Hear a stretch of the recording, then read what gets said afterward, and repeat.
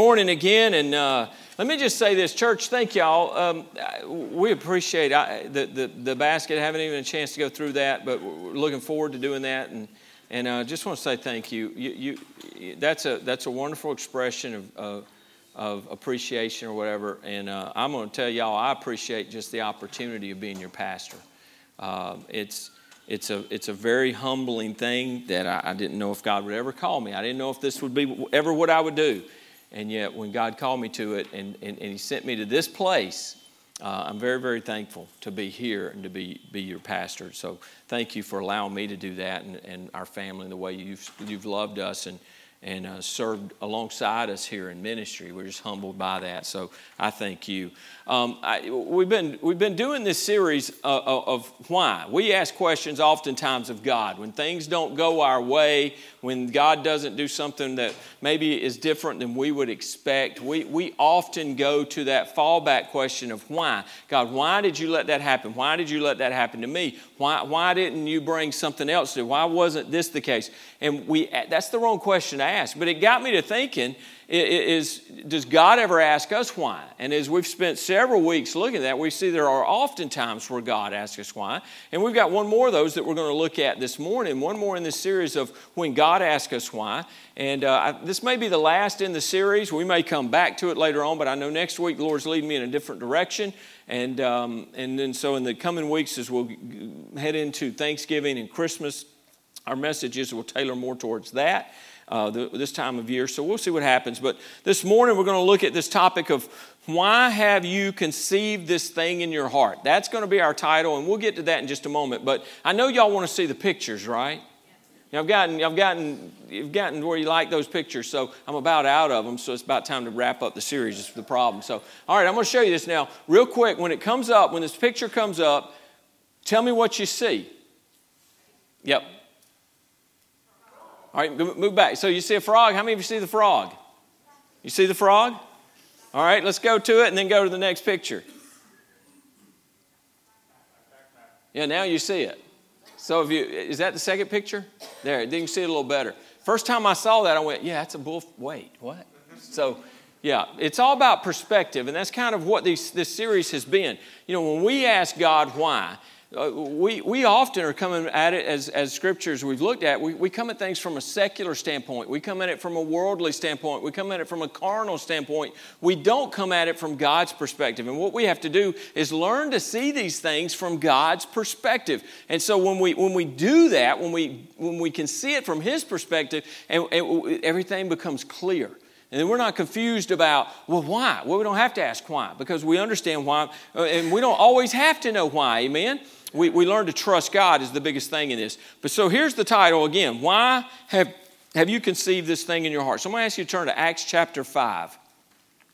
We're going to be we'll be there all morning. We don't have an outline. You can write down some verses, and if there's anything I hit that you don't catch, get me afterwards and we'll catch you up on references or things like that. But we're going to look at Acts chapter 5, the first 11 verses primarily this morning. So as we get there, I want you to get the picture of what's going on when we come to Acts chapter 5. What we see going on is the church is growing. The Pentecost has come, the Holy Spirit has come, the church is growing leaps and bounds. Thousands of people have gotten saved. Literally thousands have gotten saved. They've gotten baptized. They've joined the church and they're being added to the church. And so with that, when you see that kind of growth, persecution has started. So persecution has started. Look, here's what happens. Satan is attacking from the outside of the church, and he's trying to stop this great work of God. So he's brought persecution. You can go back and read chapter 4, and you see the persecution that is going on there. And so that's what's going on in chapter 4. But as you come to the close of chapter 4, what we see again is we see that there's growth in the church. We see there's unity in the church. And we see something really amazing going on. There's generosity that is abounding in the church. And what we have are members that are selling off, those who had homes and properties. It says they were selling those properties, and then they were bringing the proceeds from that sale, and they were laying those at the feet of Peter, at the feet of the leaders of the church. They were presenting them there, and then the church leadership was taking those offerings, those gifts that were being given, and they were distributing to all as there was need. Now, I would say when we look at that, it's kind of what we do with our benevolence offering. You give above and beyond beyond your tithe. We give when we do that benevolence offering several times during the year, usually when we take communion, and we'll offer that, and then that money is used to put in our benevolence fund, is used to meet needs within the body or even needs outside the body, but it's used to meet those needs. So we see this is going on in the church. And again, great things are going on in the church. And while Satan is bringing attacks from outside, it ain't hindering the work. So we come to Acts chapter 5, verse 1, and it says, but. Now, when you see but, even in our conversation, it generally means there's a change in the story. And that's what this means. When you see it in Scripture, it generally is marking a decisive change in the story. So we see all these wonderful things going on there at the end of chapter 4. And we get to the beginning there of chapter 5, and it says, but a certain man named Ananias. So this isn't a parable. This isn't a made-up story. This is a real man, Ananias, with Sapphira, his wife. So Ananias and Sapphira, I would venture to guess 95% of you know those names and you know this story. So Ananias, but everything, all this generosity, all these wonderful things are going on, but means there's something's fixing to change. Ananias, this certain man, Ananias and Sapphira, his wife, it says they sold a possession. Verse 2, and he kept back part of the proceeds. His wife also being aware of it and brought a certain part and laid it at the apostles' feet. But Peter said, Ananias, why has Satan filled your heart to lie to the Holy Spirit and to keep back part of the price of the land for yourself? While it remained, was it not your own? And after it was sold, was it not in your own control? Why have you conceived this thing in your heart? You have not lied to men, but to God. Then Ananias, hearing these words, fell down and breathed his last. He dropped dead right there. Verse 5. So great fear came upon all those who heard these things. And the young men arose and wrapped him up, carried him out, and buried him. Now it was about 3 hours later when his wife came in, not knowing what had happened. And Peter answered her, tell me whether you sold the land for so much. She said, yes, for so much. Then Peter said to her, why is it that you have agreed together to test the Spirit of the Lord? Look, the feet of those who have buried your husband are at the door, and they will carry you out. Then immediately she fell down at his feet and breathed her last. And the young men came in and found her dead, and carrying her out, buried her by her husband. The original language, English doesn't convey it real well, but they were together in this sin. And the Bible, really, the literal translation is they buried them face to face, not really beside each other, but buried them face to face. They were facing each other. And as they had conspired together, they were facing each other in the burial. Verse 11, so great fear came upon all the church and upon all who heard these things. Now, first thing I want to say is this. This is not church discipline. Now, church, people would read that and go, oh, that's church discipline. And people would read that and go, oh, Peter was harsh. Peter made Jesus never made that kind of a judgment. Jesus was always very forgiving, and Peter was very unforgiving here. This is not church discipline. I want you to understand this. It's very important. Now, church discipline is very important. It's something that needs to be done. It needs to be done more often. It needs to be done more consistently. And it's something that most churches in America today don't even concern themselves with it at all, to the detriment of the body of Christ. Church discipline is important, but this here is not church discipline. God is the one who judged right here. Peter did not judge. Peter did not condemn. He simply called out Ananias in his sin, and God pronounced judgment and struck Ananias dead right here. So make it very clear as you understand this. We're seeing what God did and how God responded to this sin of Ananias and Sapphira. This is not Peter's judgment. It's not the church's judgment. And so I want you to understand that. Now there should have been church discipline. But God judged this in a different way, and He dealt with the situation. And you got to understand, the very start of this, there is sin creeping in, and we're going to talk about that sin. Satan's attacking outside, now he's attacking inside. So let's look at who they were, a little bit about who they were. We don't know a whole lot, but we know Sapphira, the name Sapphira is an Aramaic name that means beautiful.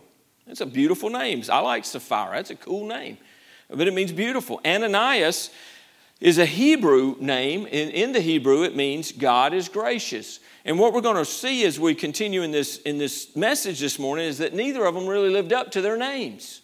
What they did wasn't beautiful and it wasn't gracious. And so we're going to see that. So then the question comes up was, were Ananias and Sapphira believers? Well, most would say yes, as I studied this week. Most commentaries, most pastors I look at say that these were believers. They were within the church. They were involved in the church. But I'm going to say this. I don't think we can be sure. I don't think we can be conclusive in there. And the fact is, just because you're in the church, just because you may be a member of the church, doesn't mean you're a member of the body of Christ. It doesn't mean just because you've joined a church that you are genuinely born again and a follower of Christ. So I don't think we can conclusively draw that, and I don't think the judgment of God changes whether they were believers or unbelievers in what he was doing, and we'll get more to that. So what was it that they did? Well, they sold a piece of property. Why did they sell the piece of property? Well, again, there's a lot of speculation about why they sold the property. Perhaps, they were genuinely moved and inspired by Barnabas. And y'all know Barnabas. And Barnabas had sold this piece of property. Barnabas, son of encouragement. He was an encourager. When you think of Barnabas, Paul and Barnabas, and they went and they did mission trips together. He was an encourager. Everywhere you find Barnabas, he's helping people. He's picking somebody up. He's carrying somebody along. He's helping them grow in their relationship with the Lord. And Barnabas was an encourager. And so they in the end of chapter 4, we see where Barnabas sold a piece of property. He brought the proceeds and he gave them to Peter to the church. Now you have to imagine, as you know what I do, I read in color, okay? So I try to see what's going on because we don't get the whole picture. We get what God wants us to see. But there's nothing wrong with using our divine, this sanctified imagination and understanding, because these are people, folks, just like we are. How are they acting? They're acting like we would act. They're doing what we would do. And so you understand the situation. And so what would people have done? Understand then, Peter may have sat somewhere, and when the offerings came in, they didn't go put them in a box over around here. They didn't pass a plate in the congregation. When they gave their offerings, they came forward and they presented their offerings at the feet of Peter there in the church. So it was no secret. So when Barnabas brought his offering, whatever it was no secret. He didn't do it to be seen. He didn't do it to get recognition and pats on the back and, oh, man, you're awesome, you're great, you're this. But without a doubt, there would have been those who gave attention to that, would have given recognition to that. They would have praised the gift and praised God for the gift. And you can praise God for the gift. You can praise God for using Barnabas in that. And others can see that as, boy, Barnabas got a lot of attention there. That was, Maybe they saw what Barnabas did and they were inspired by that. Have you ever been inspired by something someone does? You see somebody do a good work, you see them do a good deed, and you were inspired by that. You go, man, I want to do something like that. Maybe they were genuinely inspired, and that's why they decided, we've got this piece of property, we'll sell the property and we'll give it to the church. That may have been what happened. But it could very well be, and the fact is most commentators tend to be a little more pessimistic on it. They tend to believe that Ananias and Sapphira from the start desired the recognition. They desired the accolades, the pats on the back, the spotlight, the attention for the gift that they were going to bring. And so this is what they did. They sold a property. However they got there, however it was they decided that's what they were going to do, they sold the property. But here's what happened next. They kept back part. So whatever they sold the property for, they didn't bring the full price that the property was sold for and make that an offering. They held back part of that. Now, they kept back part of the proceeds. That phrase there, kept back, it means this: to embezzle or pilfer. Now, we would think, well, they held back. So, there's a lot of ways we can rationalize it, and there's a lot of ways we can look at that, and there was nothing wrong with it. And we're going to hopefully understand what was wrong in what they did as we go through this. But the Scripture makes it very clear that when they held back part of that, there was an embezzling attitude. There was a pilfering to this. They were keeping something back that maybe they shouldn't have. So why is that? Why did they hold it back? Well, you generally got to look at that. If you're going to hold back money, generally it's going to be about greed. Bottom line is it's greed. It's a love for money. Well, we decide we want to sell this property and we're going to give it to the church. Well, we've got the church. We got it sold now. We got the money in hand. All of a sudden I'm going, I don't think I can give all that.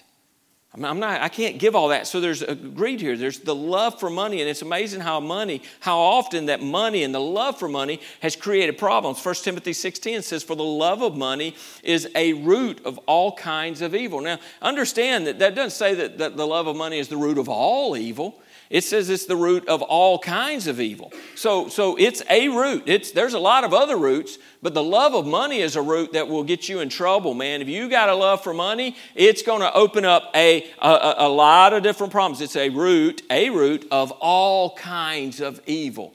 You watch movies and inevitably they're stealing or they're embezzling or they're hoarding or whatever it is. And the problems that come about in most of your action adventure movies has to do with the greed and the love for money. They want to pursue money. So here's it is. The love for money has messed up a lot of things.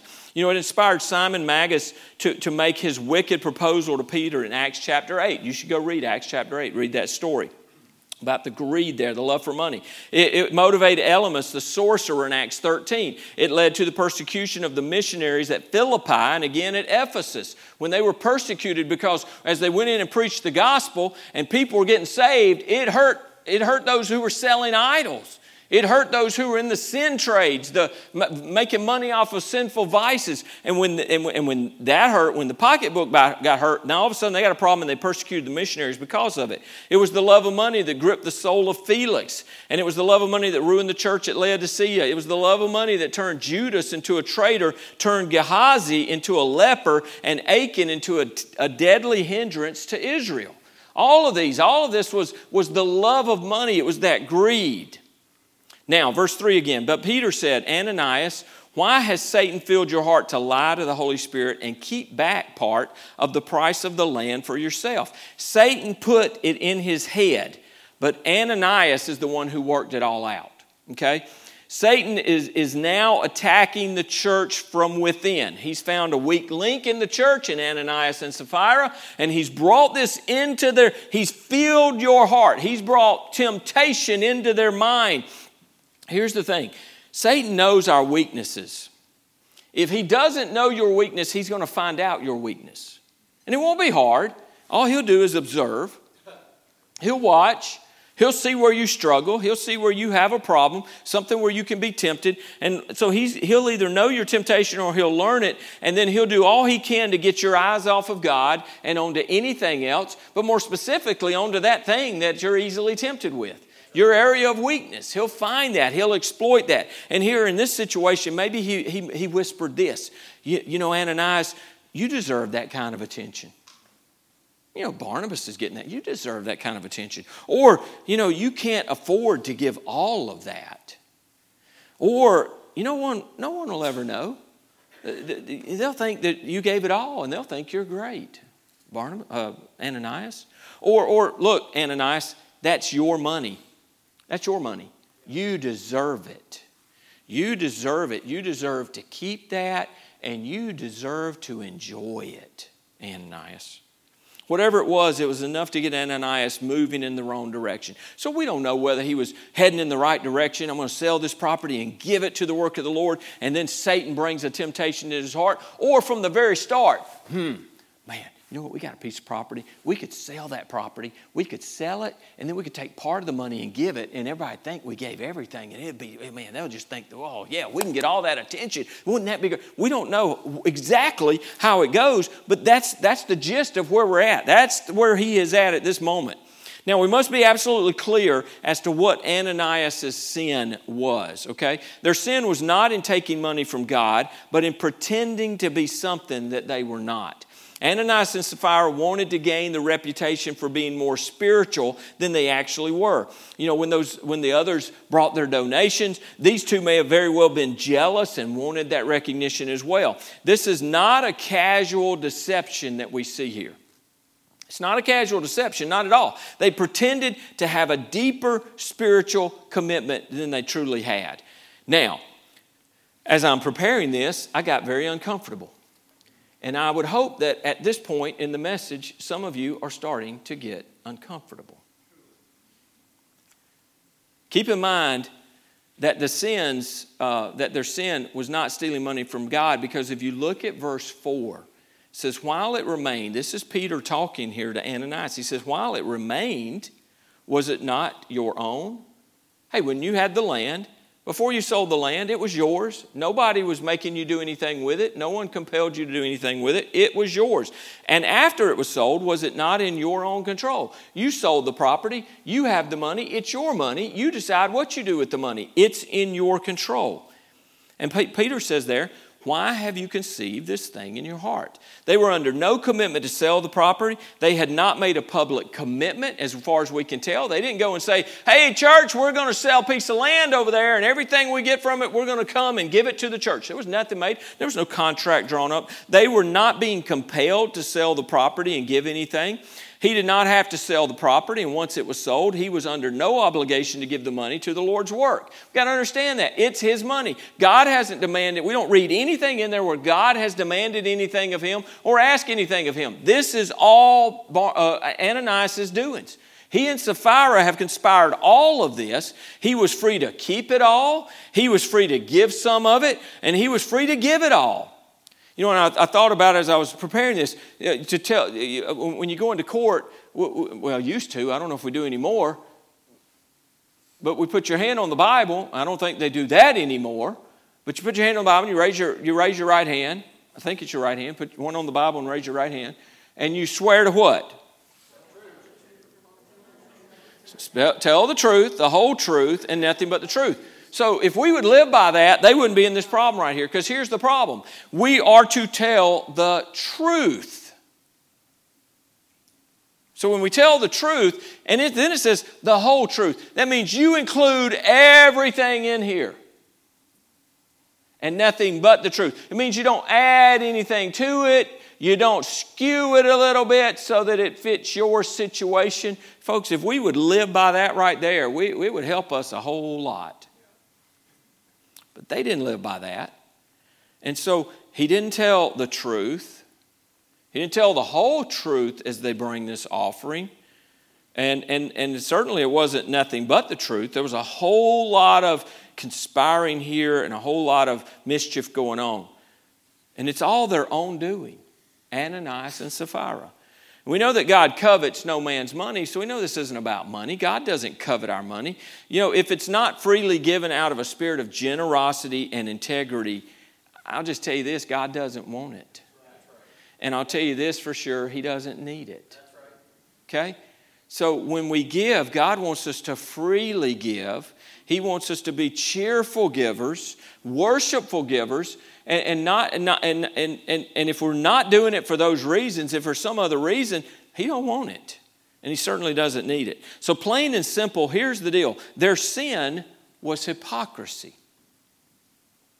They were trying to appear more spiritual than they really were. And most of us, if not all of us, have some of Ananias in us. We have a desire to be thought better of, or more holy, or more spiritual than we really are. We want others, bottom line, we want others to see us in a better light than the reality. That's a desire that we all tend to have and struggle with. Now, I want you to understand this. It's no sin when others think you're more spiritual than you are. There's men and women in this church I hold in super high regard. I may actually think they're more spiritual than they really are in reality. There's no sin for them in that. Here's where the sin comes in. We share in Ananias' sin when we try to make others think we are more spiritual than we are. There's where the hypocrisy comes in. So how does that look today? How does that look? What are some ways we do that? Well, by creating the impression that we are people of prayer when we're not. That's hypocrisy. And when we talk about prayer a lot and we don't pray. Or we tell someone we'll pray for them and we don't. You know, here's something I've shared before with you, and I try to do this. Someone will ask me to pray for them, and my first thing is, absolutely, I'll pray for you, and we tend to want to move on. I'm trying to always stop, and if I can do it, to pray for them right then and right there. Because, number one, I don't want to make myself a liar and a hypocrite when I said I'll pray for you, and I forget all about it as soon as I walk away, not intentionally even. But I forget about it, and I never lift that up in prayer. I'm being a hypocrite. Now, that's an accident. But I said I would pray for you. So, but we can also make ourselves look better in that. Oh, man, what a prayer warrior he is. The only time he opens his mouth in prayer is in the pulpit, in the pew. Are we really people of prayer? We can be a hypocrite there. Making it look like we have it all together when we don't. That's hypocrisy. Now, I'm going to just tell y'all, folks, I'm a mess. I am. I'm a mess. If you just knew, and I'm a lot better mess than I was years ago. And years ago, before Gina and I were even, it might have been early in our marriage. It might have been early in our marriage. It might have been before we married. I'm not sure. My best friend, I was a dumpster fire.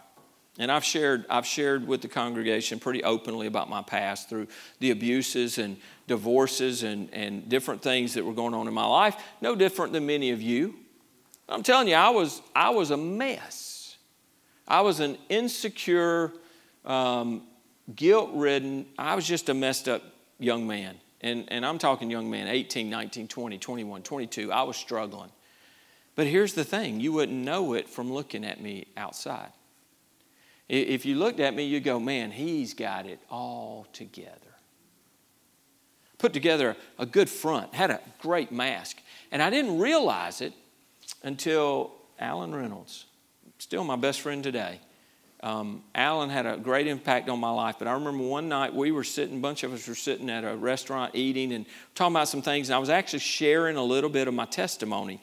And I remember Alan kind of stopped and looked at me and he went, man, I would have never guessed that. He said, to look at you from the outside, he said, you're the guy that's got it all together. Now,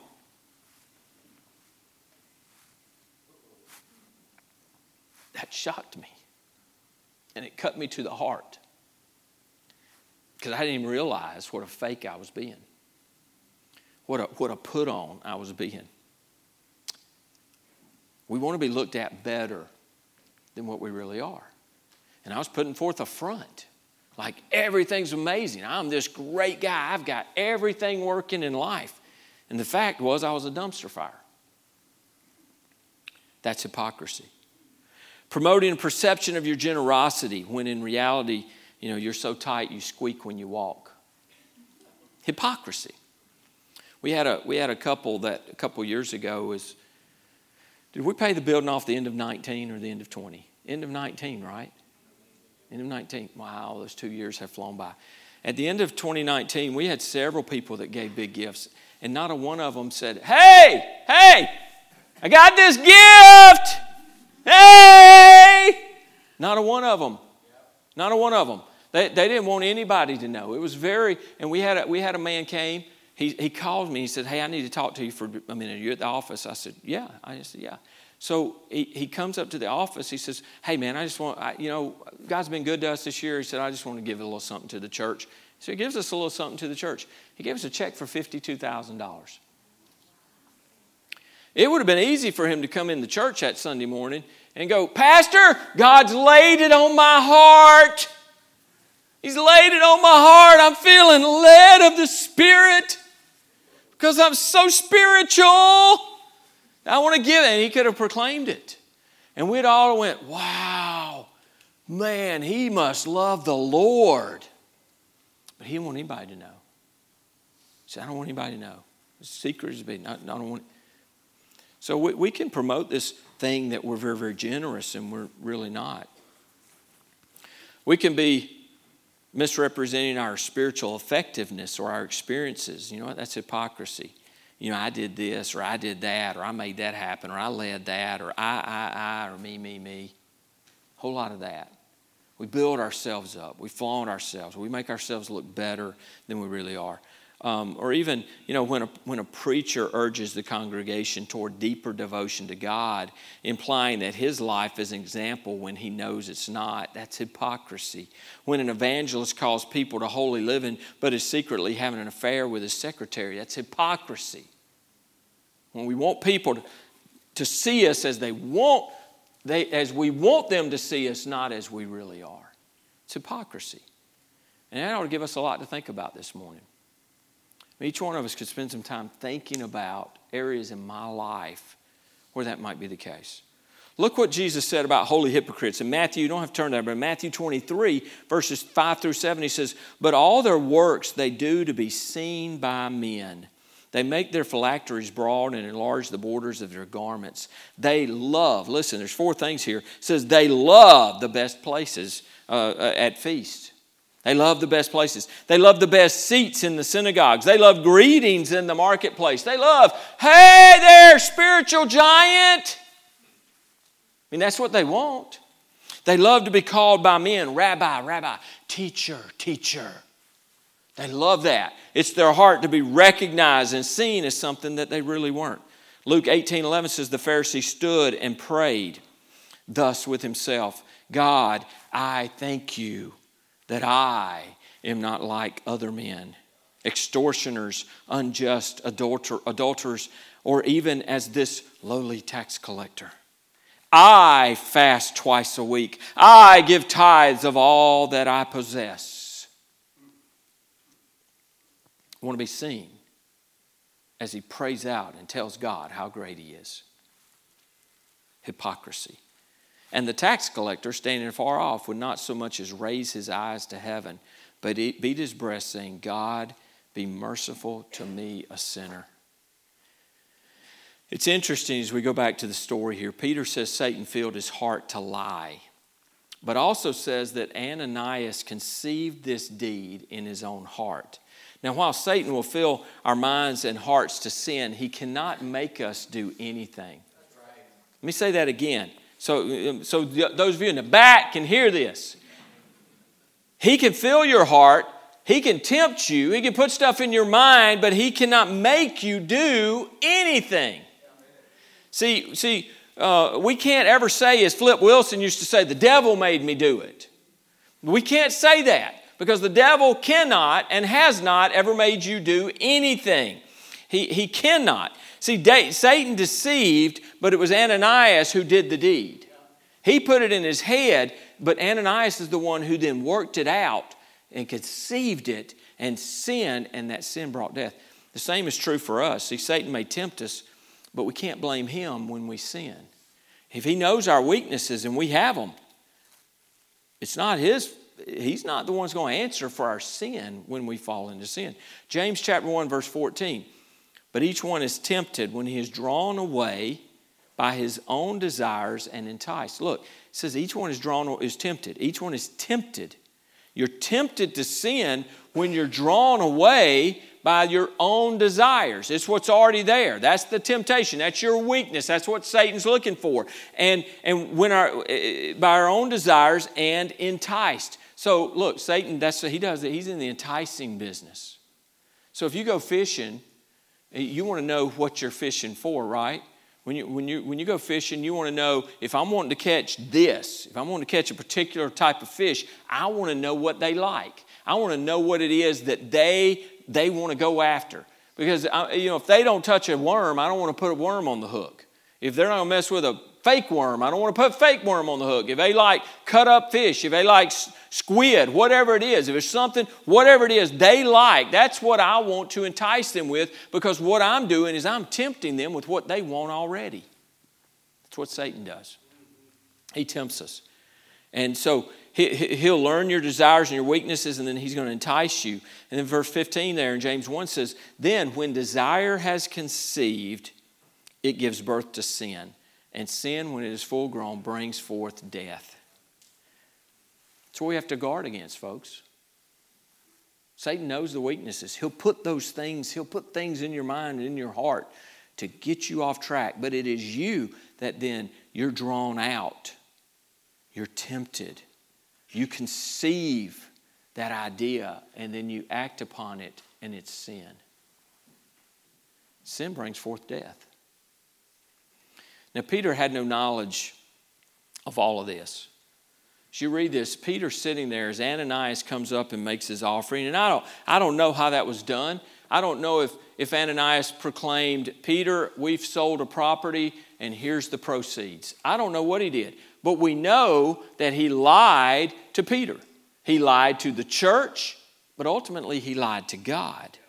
And what he did was here, Peter had no knowledge of what was going on. When Ananias consummated the sin and he lied here to Peter and the church and to the Holy Spirit of God, the Holy Spirit of God then in turn supernaturally instantaneously revealed to Peter everything that was going on.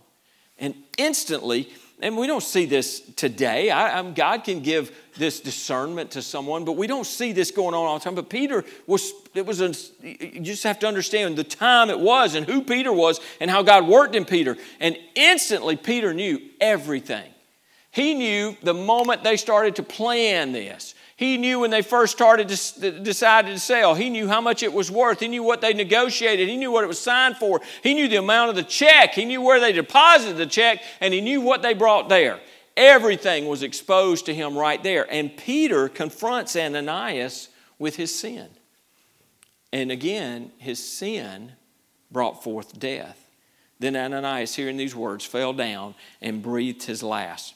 3 hours later, his wife Sapphira, she continues the lie. She propagates this lie. Peter gave her the opportunity to confess. When he confronts her, he asked, did you sell the property for this amount? She could have easily said, you know what, my conscience won't let me do this. You know what, we lied about that. We didn't bring the whole amount. This was only a part of it. We kept back part of it, Peter, but she didn't. And God gave her the opportunity to come clean and to speak the truth, but she also lied to God and played the hypocrite, and God struck her dead too. So great fear came upon all the church and upon all who heard these things. Great fear came upon the church. And that's a good thing, folks. When there is righteous fear, when there's holy fear, we've lost the fear of God in our churches today. Amen? You can tell me if I'm wrong, but I don't think I'm wrong. I think we've lost the fear of God in our churches. We've lost awe of the Almighty. And it would do us all well to regain that righteous and holy view of God and to walk with a holy fear of Him. Folks, if we have a proper fear of God, it'll help us to stay faithful to God. And it'll help us when we face these temptations to appear to be more than what we are. All right. Now, I'm almost done, believe it or not. I've got 5 points. I'm going to move through these quick. 5 takeaways for today from this message. 5 takeaways. Number 1, don't desire the recognition of men. That'll get us in trouble.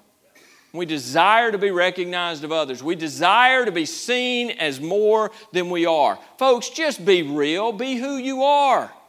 God knows it all already. You certainly aren't tricking Him. And even in this, it says you didn't lie to men, though He lied to men. You didn't lie to men, you lied to God. Folks, when we play the hypocrite, that's the only person we're lying to is God. But He knows the truth. He already knows. Galatians 1:10 says, for do we now persuade men or God? Or do we seek to please men? For if I still pleased men, I would not be a bondservant to Christ, of Christ. We should seek to please only God. Matthew 6, verses 1 through 8, you could read all of that. Just a couple of the verses here. It says, take heed that you do not do your charitable deeds before men to be seen by them. He didn't say, be careful not to do your charitable deeds before men, period. He said, to be seen of them. So it's all in the perception that someone else has. I want them to see it. I've given the illustration before. You know, you can have a great deed or you can have a sinful deed. I can be walking down the street, there's a homeless guy. I got some friends with me and I'm going along and I go, hey guys, I'll catch up with you in a minute, okay? I need to do something. And you go back and you say, I want to give this guy some money. Man, God loves you. Hope that'll help you. Praise the Lord, whatever. Pray with him. Whatever you do. You know what? That can be a great thing. But I can also go down the road and go, I'm going to show Pastor Aaron what a spiritual guy I am. Watch it. Hey, homeless guy. Man, you know what? The Lord loves you, and the Lord laid it on my heart to be a blessing to you today. So here, I'm going to bless you with this $20. No, it's really $5, but I want you to think it's $20. See the difference? Guy got money. But the difference is in what's going on in my heart. So don't desire to be recognized as men. Number 2 is don't love money. Rather, give generously and sincerely. Proverbs 15:27 says, he who is greedy for gain troubles his own house. And we've already mentioned some, and they troubled their own house. And right here, Ananias and Sapphira, their house is troubled. They're both dead. The greed, that greed for gain. 1 Timothy 6:10 again, for the love of money is the root of all kinds of evil, for which some have strayed from the faith in their greediness and pierced themselves through with many sorrows. Now, I'm going to tell you this. The generosity of the people in this church is contagious. Amen? I mean, I'm blown away at times. When we had our missionaries here from Central Asia a few weeks ago, and we took a love offering, I don't know if I announced that, and I need to announce that. I think it was about $1,600 that we raised. $1,600 that you gave in a love offering to that family. Praise God. I've seen love offerings that were $300 in churches bigger than this. You're generous people. You've understood that. And it seems like we've discovered the truth of 2 Corinthians 9, 6, and 7. But this I say, he who sows sparingly will also reap sparingly, and he who sows bountifully will also reap bountifully. So let each one give as he purposes in his heart, not grudgingly or of necessity, for God loves a cheerful giver. I think our church understands that. I don't think that's I don't know if everybody here tithes, but I know what? We have a giving church. We have a faithful church. We have a generous church, and I praise the Lord for it. Acts 20:35 says, and remember the words of the Lord Jesus that he said, it is more blessed to give than to receive. We need to be generous with our money. Don't have a love for money. Don't want to hold on to it. Look, you ain't taking it with you. If you're going to heaven, you ain't taking it with you. And if you're going to hell, you ain't taking it with you either. Okay? So don't hold on to it. Don't have a love for money. Be generous. Number 3, be filled with the Holy Spirit. The best way to avoid hypocrisy is to be filled with the Holy Spirit of God. Now, if you go back to Acts chapter 5, you look at verse 3, Peter said, Ananias, why has Satan filled your heart to lie to the Holy Spirit? Now, this word here, filled, it has the idea of filling a hollow place. So, Ananias, why has Satan filled? There was an empty spot there. There was a void there. Why has Satan filled your heart to lie to the Holy Spirit? So, look, the best way to avoid being enticed, as we talked about, and tempted and swayed by Satan is to make sure that you're saturated with the Holy Spirit of God. You need to be filled with the Holy Spirit of God. Look, if you're empty, Satan will try to fill that with unholy thoughts. When you're empty, when your battery's a little low, when you haven't been in the Word, when you haven't been spending time in prayer, you haven't had a quiet time, you're not fellowshipping with Him, you're not fellowshipping with other believers, your battery gets low. Satan's going to bring that temptation, and that's when you're vulnerable. Ephesians 5:18 is a command, not a suggestion. Be filled with the Spirit. We are to be filled with the Spirit. And the tense in that word there means that we are to keep on being filled. It's not just a one-time fill-up. It's not I stick my charger on for a few minutes because my battery's getting low. No, it's you stick the charger on and you leave it on there. You're constantly being charged. You might be pouring out the whole time. You might be streaming on your device, but you're plugged in. You're being recharged. You're not creating that void. You're not having that hollow place. James 4:7 says, therefore submit to God, resist the devil, and he'll flee from you. Folks, we need to be filled with the Spirit. Number 4, know this, when things are going well, Satan goes to work. That's what happens. When things are going well, an old preacher once said, where there's light, there will also be a shadow. Where God builds a church, the devil builds a chapel at its side. Now, the apostle Paul warned the church in Ephesus, and it's a warning that we need to heed in Acts 20:29. For I know this, that after my departure, savage wolves will come in among you, not sparing the flock. The attacks are going to come. The attacks are going to come. Satan is going to go to work. And it's similar to what Jesus said in Matthew 13:25. But while men slept, his enemy came and sowed tares among the wheat and went his way. Now, these are warnings for us, and while there's a lot of harmony and there's a lot of excitement, a lot of great things happening in our church, we're excited about these things. We've seen people get saved. We've seen people baptized this year. We see our church growing in number. We have new folks that are visiting with us. Almost every Sunday, we have new people that are with us. Not everybody sticks. This isn't everybody's flavor, but we see folks that come and they visit and they come back. We see our numbers are growing. We're growing numerically, but I believe that we're growing spiritually. I believe what I see on Wednesday nights and in our Sunday small groups and our service here, we're growing deeper roots. We're putting those roots down. We got good things that are going on right here. But know this, Satan hates unity. He hates that our church has unity. He's going to try to break that up. And we have to be on guard. In Ephesians 4, verse 1 through 3, it says, I therefore, the prisoner of the Lord, beseech you to walk worthy of the calling with which you were called, with all lowliness and gentleness, with long-suffering, bearing with one another in love, endeavoring to keep the Spirit, the unity of the Spirit in the bond of peace. Folks, let's remain humble as a church. Let's be real. Let's just be real. Let's continue to grow, and let's endeavor to keep the unity of the Spirit in the bond of peace. And be careful, because if there's not humility, 1 Corinthians 10:12 gives us a warning. It says, therefore let him who thinks he stands take heed lest he fall. Oh, I got it all together. I'm good. All is well. Be careful when you think you've got it all together and you think you stand and everything's great, because that's when we fall. That's when we fall. Number 5, the last thing is this. We need to encourage young people to live on mission. You say, that's a weird thing out of this message. Well, look what happened. In verse 6, the young men arose and wrapped him up and carried him out and buried him. That's not an easy task. But it was the young men who rose up to do that task. Verse 10, then immediately she fell down at his feet and breathed her last. And the young men came in and found her dead and carrying her out, buried her by her husband.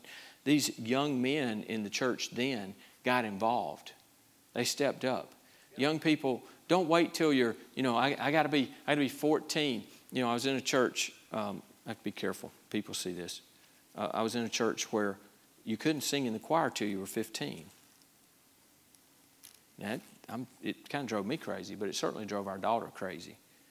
Jordan was probably a better singer than most. And she was more faithful than most, for sure.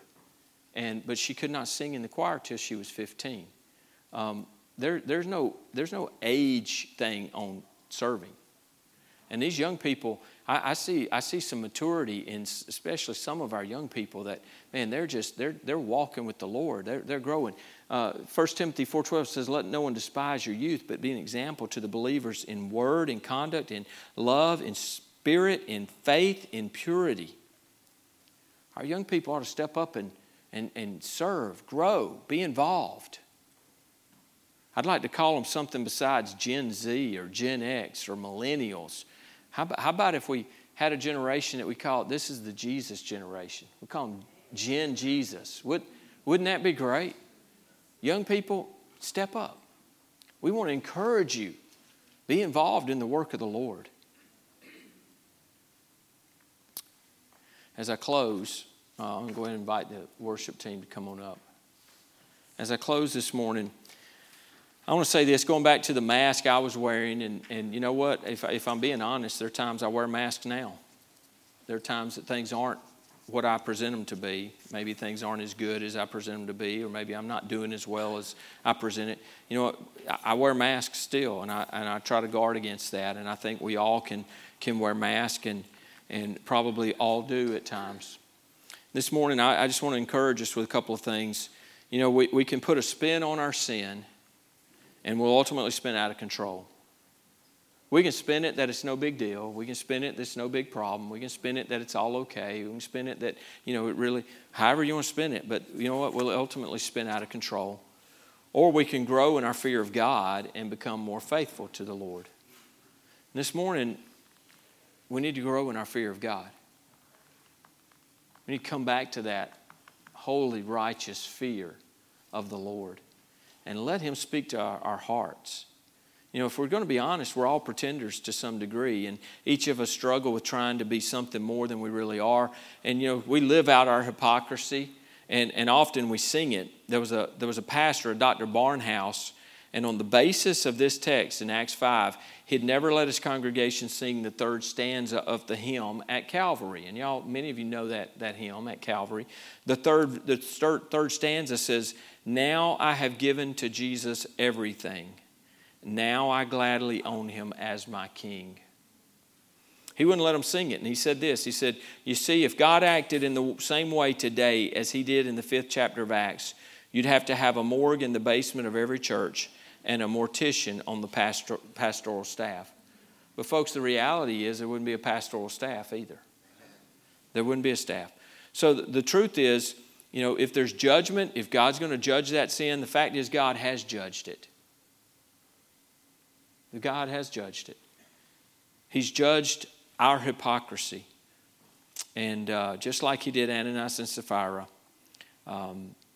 he's judged it. And he judged someone when he sent his son Jesus.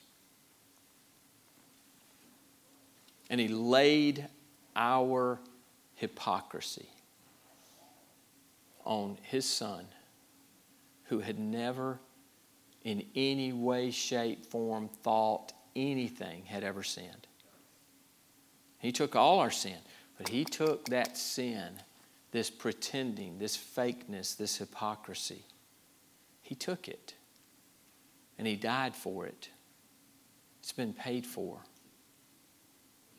And this morning, if you're in the house this morning and you've never placed your faith and your trust in the Lord Jesus Christ, folks, let me just tell you, the work has been done. That's right. You may say, "Preacher, what do I have to do this morning?" There's nothing you can do. The work is done. Jesus has done everything that needed to be done.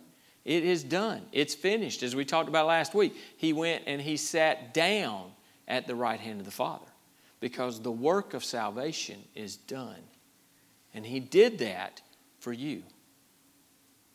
So how am I saved? When you hear the truth and the Holy Spirit of God tells you you're a sinner and you need to be born again, then you must respond to what God's doing. And when he's calling you to repentance and salvation, you have to respond to that. You have to come and confess your sin to God and receive what he's offering. If you're here this morning, you've never trusted Christ as your Savior. And we're going to sing here in just a moment. And I'm not going to beg you. I'm going to stand down here. I'm not going to beg you. But if you need to know the Lord this morning, when the first note that he's hit, you should step out and come down here. And we'll take the Bible and we'll just walk you right through the gospel, the plan of salvation, and introduce you to the Lord Jesus Christ this morning. Christian, are you living a sincere life? Are you real? Is there some pretense? Is there some hypocrisy? Is there something this morning that you just need to confess and get it right with God? I've been more concerned about what others think of me than what I really am. Maybe you want to come to the altar. Maybe you want to pray right where you're at. This is a good morning to get your heart right with the Lord. It's a good morning to confess whatever has been going on. And the fact is, there's probably not a one of us in this room that ought to leave here without talking to God this morning. Father,